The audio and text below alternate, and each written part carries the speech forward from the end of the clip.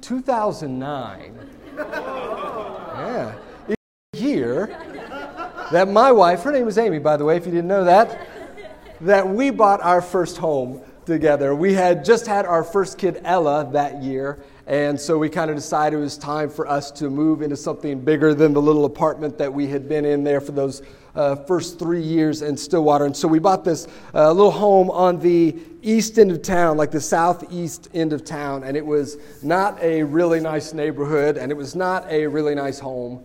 But it was our home, and it was this first one that we had, and so we were so glad to be in it. And we did a lot of things to try and fix it up and make it look nice. My parents and her parents spent a lot of time in there painting and helping us redo flooring and stuff like that, and all this stuff to try and make it a nice place to live in. We tried our best to take care of it. And a year later, we had our second kid, Hudson, and then 2.5 years after that, we had Hadley. So all of our kids, all three of our kids in their baby years were spent in this home. And like I said, we really did, during our time there, we tried to continually make little improvements into it, and we tried to fix it up. We tried to really take care of this house and keep it clean while we were in it. But we also had to try to take care of these 3 kids while we were there, and it turns out that it is really hard to do both of those things. To take care of small children and a house. Not only because kids require a lot of attention, and so it's hard to have the time for the house, but also because little kids are constantly undermining everything you're trying to do to keep the house clean and in order. Right? They're just always coming behind you and doing these things. You may have heard this statement my wife likes to use a lot, that trying to keep a house clean with small kids is like trying to shovel snow in a blizzard. Right? It's like every bit you're doing, it doesn't matter. They're just coming right behind you and just knocking crap over and all of this stuff every time you're trying to do these things. But she worked really hard. She was a stay-at-home mom at the time. That was really big for us to have a presence in the home with our kids, especially while they were young. And so she stayed there and took care of them and took care of the house. And she tried to get into this kind of routine of cleaning to make sure that everything was together, where she would do a little every day, and then on one day she would do the big stuff and really get it knocked out, not just swept, but mopping in the kitchen and the dining room and all those things to make it really nice. And so I don't remember what day of the week that was, but we had just had that day where she did all the cleaning and she had mopped and really tried to make it really nice in there. And the next morning we get up and I head off to work. And then she gets up and she gets the kids around and gets them kind of together. At this point, we only have Ella, who's 2, and Hudson, who's about 6 months old. And she gets them ready and kind of gets them breakfast, gets them around, and then she decides, okay, now they're kind of set. I can go back and get myself ready. And she goes back into the bedroom and she's putting on her makeup. And as she's putting on her makeup, it kind of dawns on her it's been really quiet in this house. And it's been really peaceful, no one's been around my ankles in the last 2 minutes asking for something. I don't hear any fighting coming from the other side of the house. Nobody's crying, right? And that means almost inevitably, if you're a parent, that means almost inevitably, the kids are doing something they should not be doing. Right? If they're not asking you for something, it's because they don't want to be found doing something, right? And so they're doing something. And this is a thing. You can ask parents. You will discover this one day. There's always this moment when you realize it's been really quiet in the house and your kids are in trouble. And you have this debate in your mind where how badly do I really want to know what this is? It's so nice to have this peace and quiet. I mean, yeah, they might be starting a fire somewhere, but I could I could call 911 in 3 minutes and have just 3 more minutes of quiet, And so she had that moment where she's trying to figure this out and she finally decides, I probably need to go check this thing. And sure enough, my wife had cleaned the house really well, but she had made one fatal flaw the night before.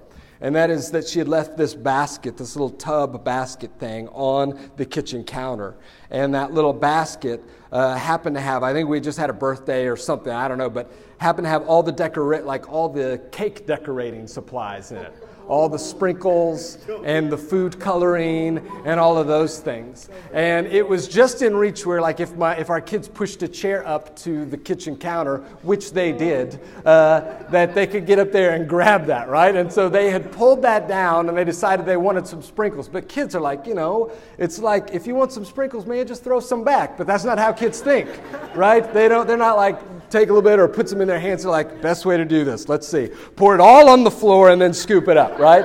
And so she walks around the corner to the kitchen to find Ella and Hudson just on the ground, just covered in sprinkles and food dye all over the floor and all of these things. It was just this disaster of a kitchen in that moment that she had just cleaned. And the thing is, like, she would pick that all up and clean it, but there's like, no, we were finding sprinkles in our kitchen for months after that, right? They're just all over in every little crevice and those things. There was this moment, I think, really like encapsulates in a lot of ways what the writer, what Koheleth, the teacher in Ecclesiastes, is going to try to convey to us tonight. This moment where my wife worked so hard to get the house looking really nice and worked hours to do that. And then in a matter of minutes, all of it is undone. Her precious work and the time she put in it, just all back to square one. That's a lot of what Koheleth, what the teacher, what Ecclesiastes is going to talk to us about tonight. We're in Ecclesiastes chapter 2, if you want to turn there.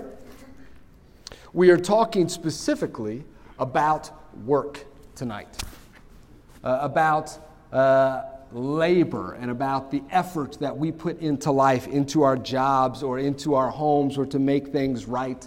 This is a big one because this is why for many of you, you are here in Stillwater at OSU or NOC or Meridian. Like, you are in this place because you are planning to get a degree so that you can go into your career, so that you can go from here. This place is setting kind of the trajectory for the place where you want to go, the direction you want to go, the career or the work that you want to have. This is what Koheleth has to say about it. We're going to be in 18, starting 18 through 26, but first step back one verse because there's kind of this transition verse between wisdom, which is what he was talking about earlier, and work. He says in verse 17, "Therefore I hated life, because the work that was done under the sun was distressing to me.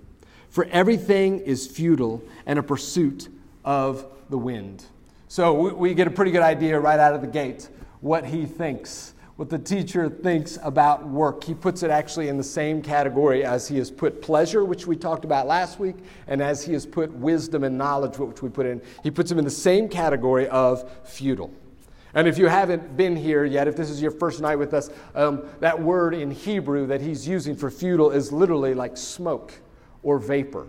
And what he uses this word over and over again to describe the things in life that we try to grab a hold of, but then they slip right through our fingers. These things that we try to grab and wrestle them to the ground so that we can find meaning or significance or purpose from them. But every time we grab at them, it's like we're grabbing at air. We're grabbing at vapor. And he says this is what work is like. For those who chase after trying to pull their significance out of it, it's vapor. And why is that? Well, he'll list 3 reasons here in the next 6 verses. Starting in verse 18. "I hated all my work that I labored at under the sun, because I must leave it to the one who comes after me. And who knows whether he will be wise or a fool? Yet he will take over all my work that I labored at skillfully under the sun. This, too, is futile. So I began to give myself over to despair concerning all my work that I had labored at under the sun." So the first reason that work is vapor, is futile in Koheleth, in his mind, is because we can never be sure that our work will last. A person can give themselves to a project or a task. They can work hard with wisdom and skill. They can pour their life into an organization and build something great and incredible, but they have no security, no sense of assurance that that thing that they built will last.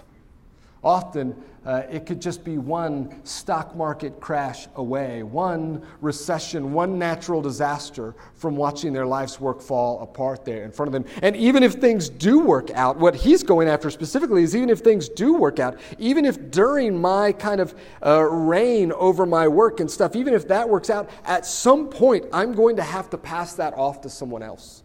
Everything else that I worked for. And I don't know who it is that's going to receive it. And I don't know how well they're going to do with it. I have no control over my work, my life's work, my projects. I have no control over those things from the point I hand them off. Jack Welch was considered probably the greatest CEO in the 20th century. Certainly at his time, he was considered the greatest, and maybe for all the 20th century, the greatest. He was the CEO of General Electric, GE, from 1981 to 2001. And during that time, he basically took that company and made it the most relevant, the most successful, most respected, most valuable, objectively valuable company in the world. In the year 2000, as he was wrapping up his term as the CEO over all of it, it was worth $200 billion. They say GE kind of in its time was like the Apple, Google, and Microsoft all together, all at one. Like that's how big of a player it was in the world. And so he had brought it to this incredible place. And then in 2001, he handed it over to his successor, Jeff Immelt. And then over the next 20 years of Jack Welch's life, which he died in 2020, over those next 19, 20 years, he watched as the company that he poured his life into crumbled in the hands of Immelt. It just fell apart, just little by little. And some of that was maybe not Immelt's life. He actually received the reins of the company just days before 9/11. And then the recession came in 2008, but many will say that a lot of it was his fault. And Jack Welch personally selected him. He had these three guys that he was working and trying to figure out who was going to be the next guy. And people even warned him against it, but he liked Jeff Immelt. And so he handed it over, and he would spend the rest of his life expressing his regret and his shame over those things. General Electric actually today, this year, is being dismantled and split into three different companies because it is dropped to such a worthless level in these days. And everything that Jack Welch put his life into and everything he did fell apart before his eyes as he handed it off to someone else. This is a common story. A young woman creates a startup tech company and builds it from the ground up and makes it amazing and then hands it off to her successor, and it falls apart. A king gives his life to building up an incredible, lasting empire, one that should be forever, one that should be unstoppable, and over the course of several generations, it just dissolves into nothingness. A missionary goes and she works in some remote jungle in Africa or in South America and devotes herself to creating a little compound with like an orphanage and a clinic, and she gives her entire life to that thing, and then a civil war comes. And the country gets divided, and in the midst of all the chaos, everything, her entire life's work, gets destroyed as she gets run out of the country and the buildings get taken down. This is a very common story. We can pour our lives into projects, into things that we care about, hoping to make a difference, hoping that they will last, and yet we have no ability to control that or guarantee that. But there's another reason why this can be a futile enterprise, the idea of work, and that's in verse 21. He says this: when there is a person whose work was done with wisdom, knowledge, and skill, and he must give his portion to a person who has not worked for it. This too is futile and a great wrong. The second reason why work can be futile is that we can never be sure that what we earn will last. That what we gain from our work will last. Maybe you're not concerned really about the long-term impact of your work. Maybe as I'm talking about this stuff and building up a company and doing something great, maybe in your mind you're going, I don't even care. Like, all work is to me is a paycheck. All work will be to me is a chance to make it in life, to kind of build the wealth that I need to get on and move from there. So I don't care whether my work lasts or anything. That's fine. But you need to know that actually, and we'll get into next week actually, we're going to explore that idea of gaining wealth and money and how that works in life. But you need to know is actually that the point of what we're seeing in Ecclesiastes is much of what we often work for, maybe not all of it, much of it ends up in other people's hands oftentimes. Whether that be an exploitative boss who gets rich off the hard work and ingenuity of his employees. That might be in a sweatshop in Bangladesh. That might be in a tech company in the Silicon Valley.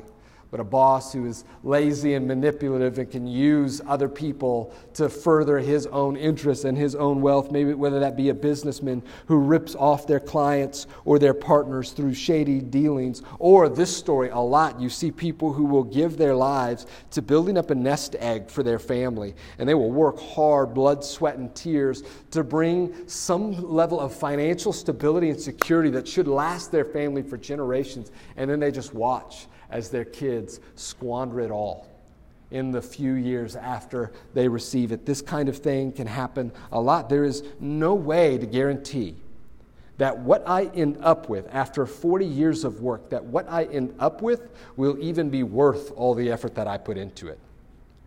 I don't have control over that. Even if it looks like it's going to be, at some point there's always the chance that this gets taken, or I lose it, or those things. And at the end, when I weigh the scales out, I go, I don't know if this was worth it. I can't make that happen for myself.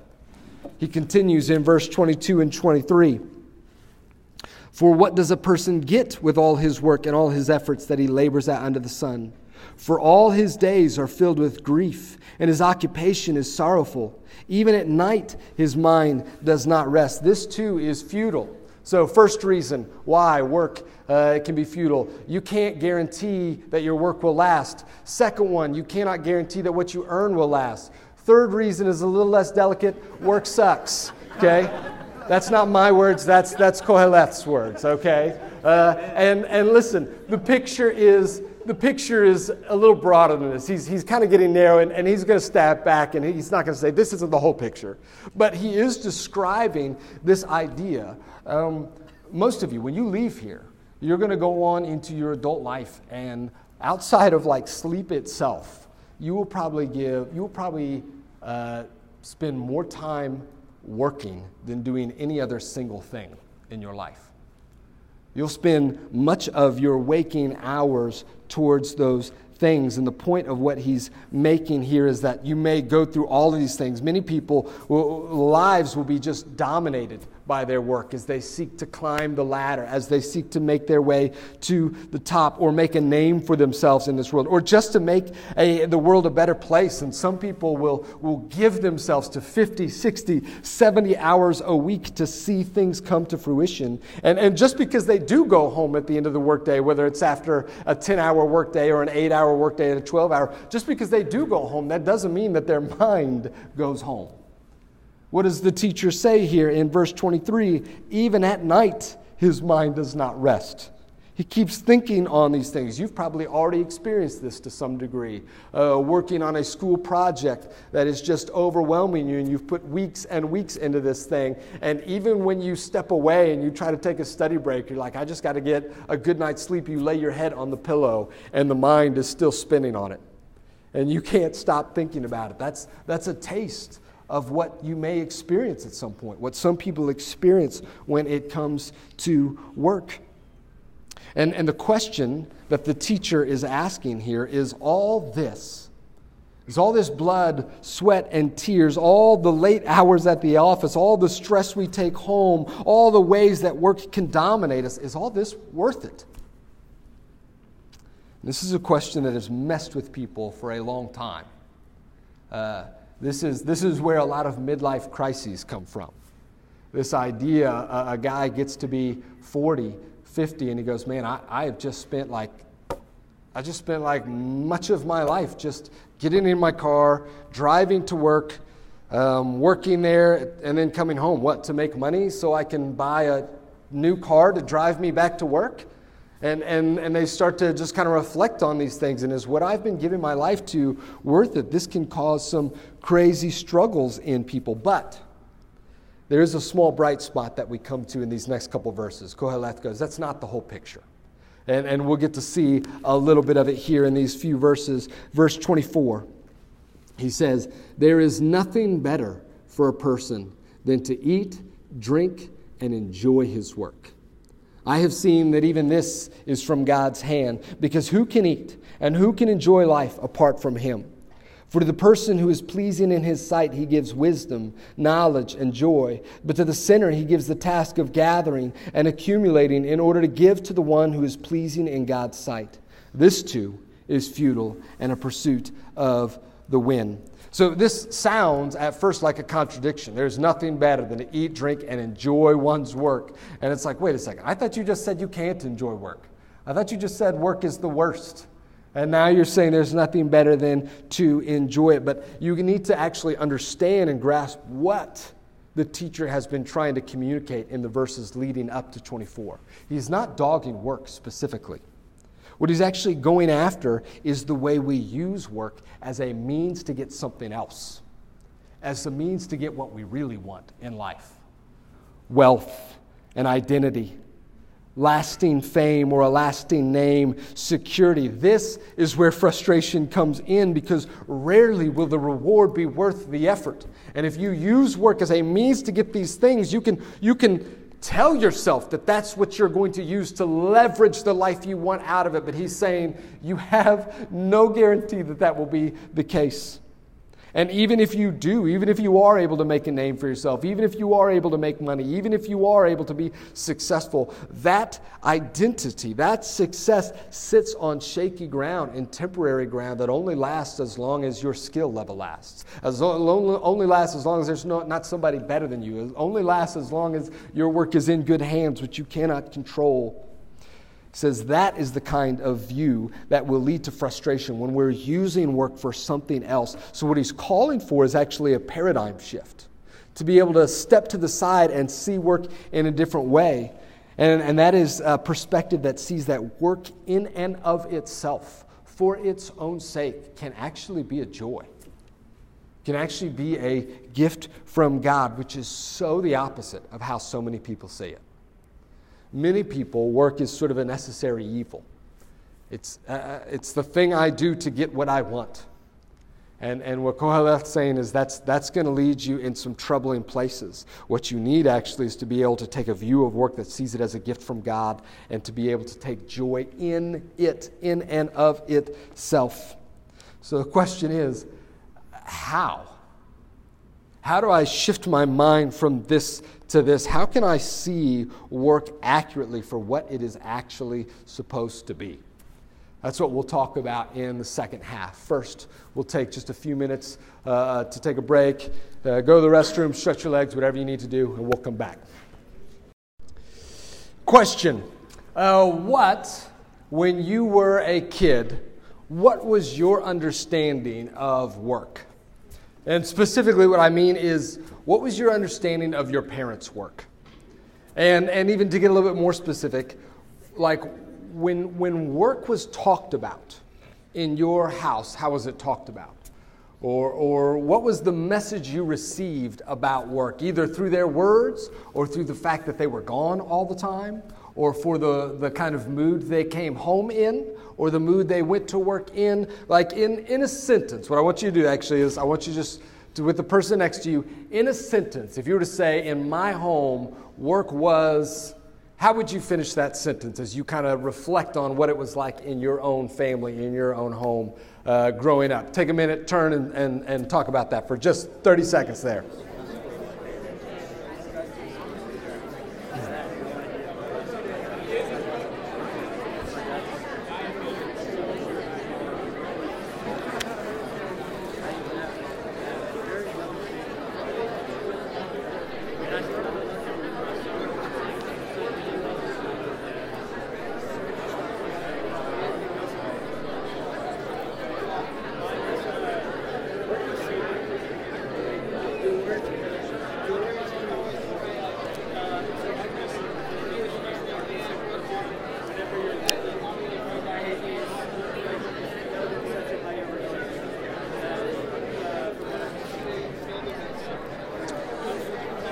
All right, bring it in. I don't know what your answer is to that, what your view was, what you saw in your own parents, but there are a lot of different kind of, a large spectrum, let's say, of kind of pictures of this. Work is a very strange animal. In some ways, of the 4 different things that we're talking about over these course of weeks, work is the most everyday. of all of them, right? It is the 9 to 5. This is kind of what my life is pointing towards here from college. Work is a really big deal. It's considered a basic necessity of life, mostly for the income. I need income. But even there's something about just working that people need to do, and that they struggle when they can't. One of the greatest things people want is employment. And we gauge a nation oftentimes on things like employment numbers. How many people are working? It's a really important part, not just personally, but of a society as a whole. And most people, actually, I was kind of surprised to find this in recent Gallup polls, like most people are relatively satisfied with their jobs. Most people in America who work either part-time or full-time are relatively satisfied. And yet there does seem to always be this little undercurrent of frustration with work, even in good jobs, even in things that we like, even in just the work that we do around the home, a level of frustration. You can hear it in the way we talk about, just think about the way we talk about Mondays and Fridays. Right? We use like corny, goofy things like, oh, somebody's got a case of the Mondays, right? Like these kind of goofy things. And what we mean by that is this is the day when people are bummed out because they've got to go back and start this whole thing all over again. And then there's this different kind of energy and excitement around Fridays because I finally get to go home. This is even people who love their work, but I get to go and do what I want to do now. And it's fascinating to me, actually. One of the greatest goals of work is to not have to work anymore. Like one of the reasons people work really hard and really aim themselves at something in work is for the sake of retirement. And even like this is kind of the magical goal that people want, early retirement. To be able to be done with work early and then to be able to kind of do whatever I want, which is fascinating. I don't even know if retirement is biblical, actually, this idea that I just get to a point where I stop working and I just do whatever I want. But it's something that is very well loved. A lot of people, even in Christian circles, I think I kind of grew up with this idea sometimes that like work was a result of the fall. That like originally the way God designed it in the Garden of Eden, we're just kind of, people were just Adam and Eve hanging out and leisure and just kind of doing whatever. And then because of sin, because of that entering into the world, everything got broken, they got kicked out of the garden, and now they have to work to take care of themselves, to provide for themselves. That's not actually how the Bible describes it. The Bible actually has some different things to tell us. Here is what the Bible says about work. 3 things I want to hit on tonight specifically. First is this, that work is good. That work is a good thing. We read in Ecclesiastes 2 that there is few things better than for a person to be able to eat, drink, and enjoy their work, which sounds odd, but that is a good thing in the Scriptures. And we see actually in the Bible that we were made to work, that this is part of what it is to be image bearers. This is Genesis 1:26 says this, "Then God said, let us make man in our image, according to our likeness, and they will rule the fish of the sea, the birds of the sky, the livestock and the whole earth, and the creatures that crawl on the earth." The idea is, you may have heard this phrase, that man and women are to have dominion over the earth. But the goal isn't just like we get to take it and do whatever we want with it. The idea is that we're meant to like work and cultivate it.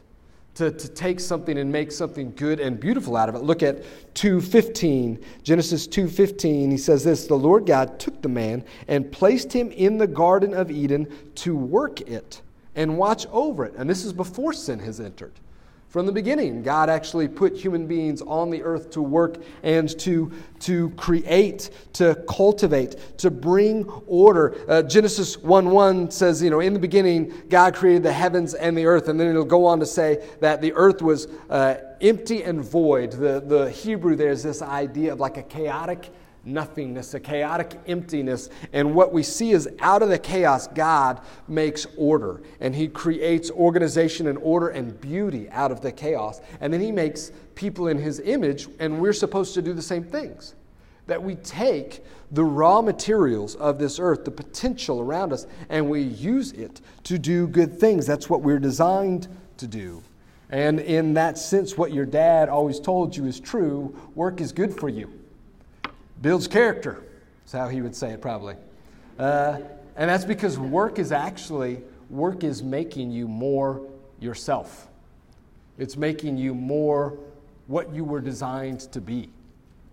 And so that is a good thing. I think it's even interesting that in the beginning, the ratio that we were given is that there would be a day of Sabbath rest, that the end of the week would have Sabbath rest, but that comes after six days of work. The ratio of work to rest is 6-1 at the beginning in God's design. I think that tells us something about what God thinks of work and our ability to do those things. It is something that we were made for. It is something that I believe we will actually do in eternity, in the new heavens and the new earth. But sin does eventually come into play. It does come and it wreaks havoc on the whole world. The fallenness of humanity breaks everything, including work. It has some strong effects, and that's the second thing we see about work in the Scriptures, that work is broken. That the kind of work we live is not exactly what it was meant to be. This is what we see after Adam and Eve fall into sin. God comes to them and he says this in chapter 3, Genesis 3, verses 17 through 19. And he said to the man, "Because you listened to your wife and ate from the tree about which I commanded you, do not eat from it. The ground is cursed because of you. You will eat from it by means of painful labor all the days of your life. It will produce thorns and thistles for you, and you will eat the plants of the field. You will eat bread by the sweat of your brow until you return to the ground, since you were taken from it. For you are dust, and you will return to dust."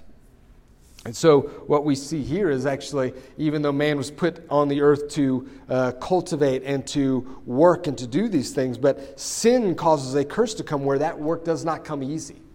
It comes with great difficulty and frustration. Adam's not going to be able to just plant stuff and it just pops up. He's going to plant stuff and now he's going to have to till the soil. And now he's going to have to fight weeds. And now he's going to have to combat drought. And he's going to have to do all these things to bring it. And what we find is that work, even the work that we love, is often very, very frustrating. That is something that is difficult. I think this can be really true for those who are creating.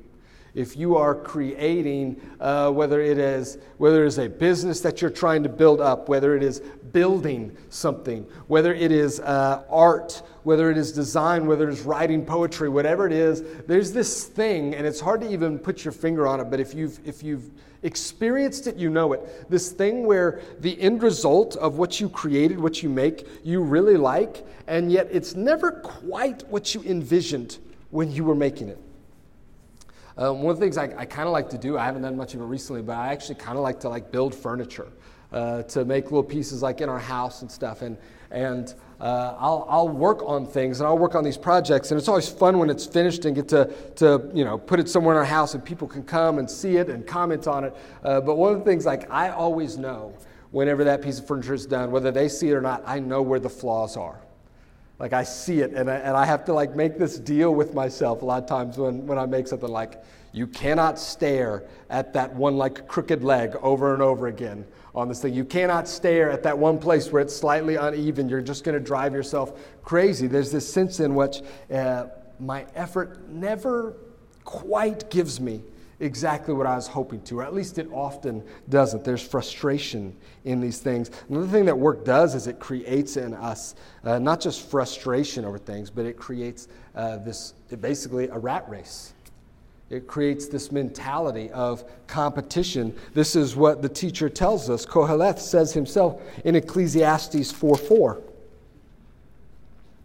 "I saw that all labor and all skillful work is due to one person's jealousy of another. This too is futile and the pursuit of the wind." He says that basically what often happens in work, the reason many people work is simply to keep up with the Joneses, is simply to climb the ladder, is to get ahead. And what work, this good gift that God created to be able to live out his image, what it often becomes in us is a way to try to compete and outdo other people, and to turn people into obstacles that I have to push to the side or overcome, or to turn people into competitors rather than friends and companions. This race to the top, work also, because of sin and its brokenness, work often becomes our identity. The world will tell you this a lot, that your work is your identity. This is my love-hate relationship with this question that you have all been asked 1 billion times, including by me, and I apologize, and that is, so what's your major? Right?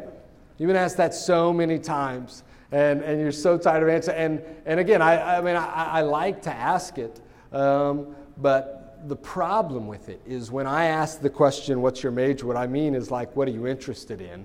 What brought you here? And what students often hear is, who are you? And there's this little bit of nervousness when you don't have an answer, when you haven't settled on it yet, or when you kind of fear that like the major that you've chosen doesn't sound all that impressive. And this thing that carries around a lot of people feel at college, that they're not picking a major, they're not picking a career, they're picking an identity. They're picking who they are. This is why Tim Keller, in his book, Every Good Endeavor, which is a book all about work and kind of a gospel view of work, he says this is why there are a lot of people who go into fields that are not suited for them, because and fields that they hate, because they're not picking based on what I want to do and what I'm good at and what I enjoy. They're picking based on an identity that I want to have. Since the Greeks, he says, since the time of the Greeks, we've divided workforce into two different categories, thinking workforce and doing workforce, like mind work and hands work, manual labor. And there's been kind of this consistent idea that kind of puts mind work over and above manual labor. And so a lot of people who really should be working with their hands because they're brilliant with their hands and because they love that kind of stuff, end up doing this because this is what the world tells you should do, and because you want to be impressive, and because you want to be able to say, well, I'm whatever, I'm a doctor, I'm a lawyer, I'm these kinds of things, and people try to find their identities and wrap the whole thing up in that. But this does not need to be the case for us, even though work is broken. Even though it's not everything it should be, I also believe this, that work can be redeemed. And it is redeemed by a gospel-centered life. We shared with you just a minute ago one of our 4 things at the table. And no, they are not the 4 legs of the table. That would be dumb. They are just the 4 things of the table, okay? One of our 4 things is commitment to community. This is another one, and this is actually the foundational one. This is one of the things that we want to be about, and we want you to be about more than anything else, which is a gospel-centered life.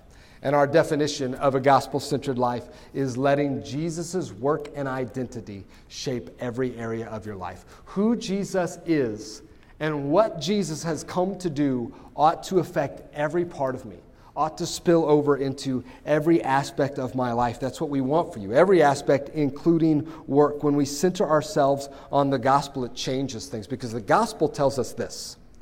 The gospel tells us that there is a God who created the earth, and that his Son is the rightful king who is restoring all things.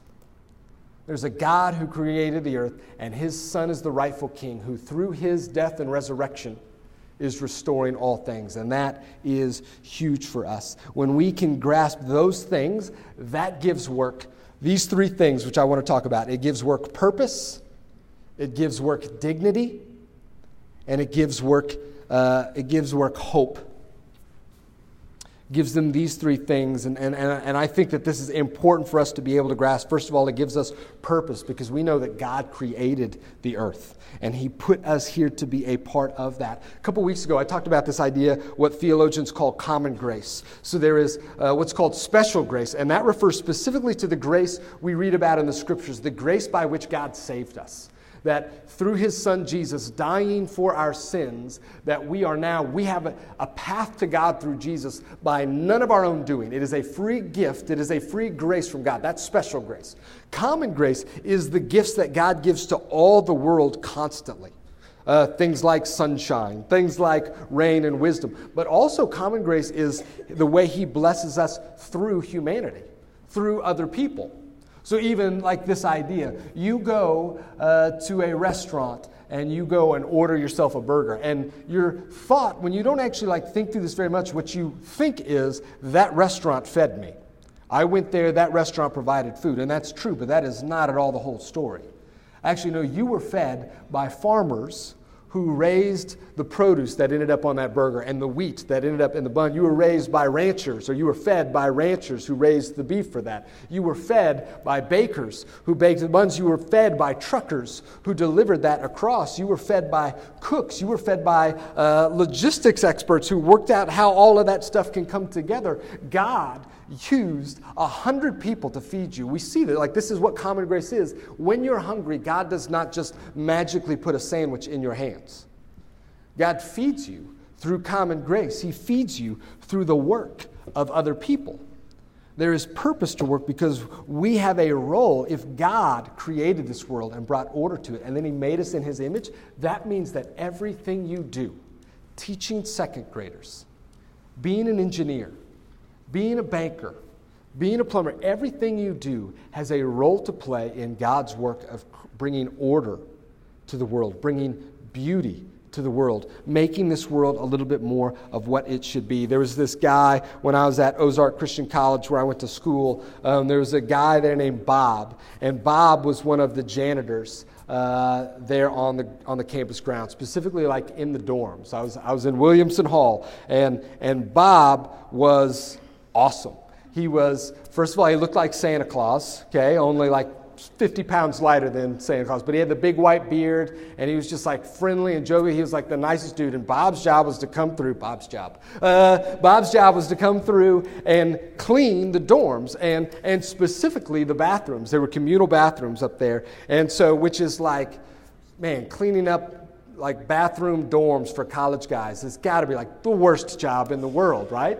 But you would never know it by the way Bob came to work every day with like a smile on his face and kindness in his heart and legitimate joy, loved doing what he was doing. And he was one of our favorite people there. It was like a rotation, and so the janitors would go to different places at times. So Bob would leave for a while, and like on the day that Bob's rotation brought him back to our dorm, that was like big news in the dorm, right? People would like go through the dorms. Bob's back, everybody, Bob's back. And we would go out and greet him, and we'd be so excited to like talk with him. And I was so just blown away by this guy and the way he went about his work with joy. And one time I asked him, I thanked him just for everything that he did for us, and then I just asked, how do you do this with so much like happiness and joy in your life? And I remember him saying, basically, he said, the way I see it is you young men are here to train and prepare yourselves for ministry. And it's your job to study and learn so you can go out and do ministry. And my job is to be here and keep this place clean so that you guys don't get sick, so you can keep studying, so you can continue to prepare. My job is to make this place a good, healthy, clean environment that you don't have to devote yourself to doing all these things. You can devote yourself to preparing for ministry. And I remember that just like being such a cool paradigm shift for me, that I consider Bob to be a part of what's happening here tonight. Because he made a way for me to be able to work and study in a clean and healthy environment so that I could be a part of getting to invest in you guys. I love that. And so that also leads us to this second thing, that when we know the gospel, that there is a God who made the earth and His Son is the King restoring all things, that gives work dignity. It gives work real, legitimate dignity. Let me show you a verse from Colossians 3. I forgot to mark it, so I got to get there. Colossians 3, verses 23, 24, you've probably heard this, says this. He's talking specifically to servants, to employees. He says, whatever you do, do it from the heart as something done for the Lord, that is, for the King, and not for people, knowing that you will receive the reward of an inheritance from the Lord. You serve the Lord Christ. This is whatever you're doing, whoever you're working for, truthfully who you're really working for, especially if you are a follower of Jesus, you are working for the King. And that makes a big difference. Imagine yourself going over and trying to go and make a life for yourself in England, and you end up kind of failing miserably, and you're just flipping burgers at McDonald's, and that ends up being your life.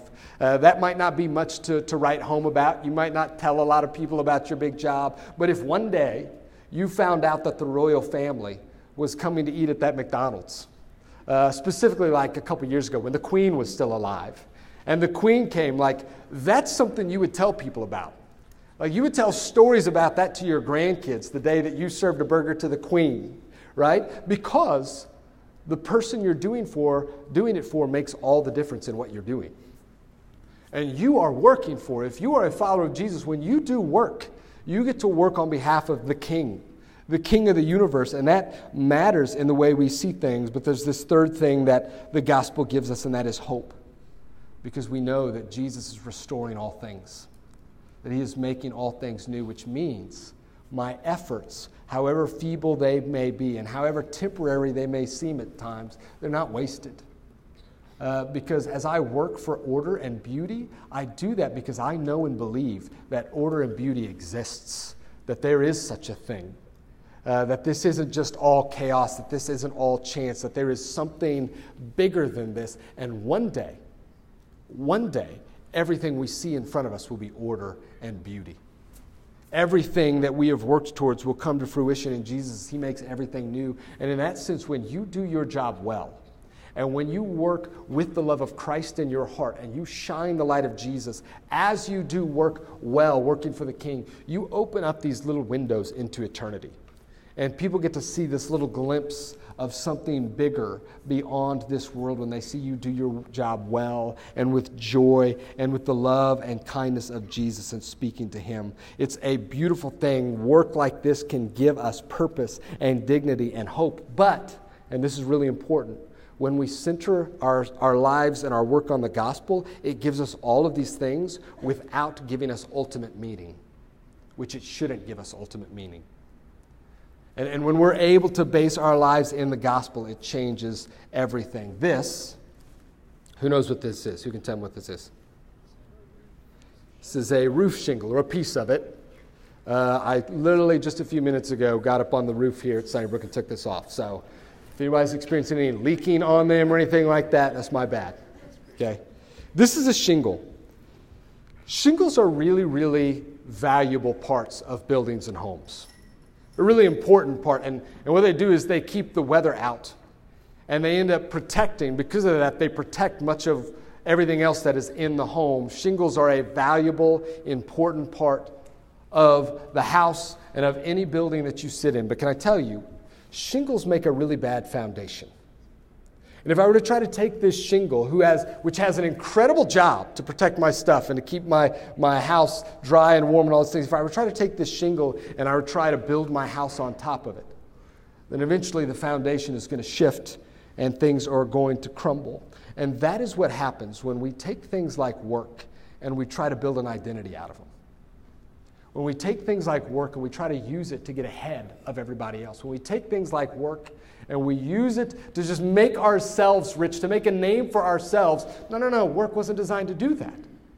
This is what Derek Kidner says. He says, actually, things like work and food and drink and pleasure and wisdom, all these things we've been learning about, are not bad. But he says this, what spoils them is our hunger to get out of them more than they can give. Work can never give you ultimate satisfaction. Only Jesus can do that. Work can never give you the identity that you want. Only Jesus can do that. And when you try to squeeze more out of it than it can possibly give, it will change you. It will work in bad ways. When we work for self-actualization or self-advancement or self-gain, everything else starts to crumble. Your career may go great, but there's a good chance your family will fall apart. Your career may go great, but you may not have very many friends when you make your life all about your job, when you make that your identity. The gospel tells you this. Your work is not who you are. Good or bad, whatever you do, your work is not who you are because God has already done a work to make you something else. Ephesians 2:10 says it like this, that we are therefore God's workmanship, created in Christ Jesus for good works. I work because God worked in me. I work for the good of my brothers and sisters. I work for the good of the world because God worked in me. Because God did a new work to make me who I am. And that identity has nothing to do with my work. And that identity has nothing to do with what I accomplish. That identity is firmly rooted in Jesus Christ because he has made me his own workmanship, created to do good works. The gospel sets us free to serve the world and to serve God with purpose, dignity, and hope. Let's pray.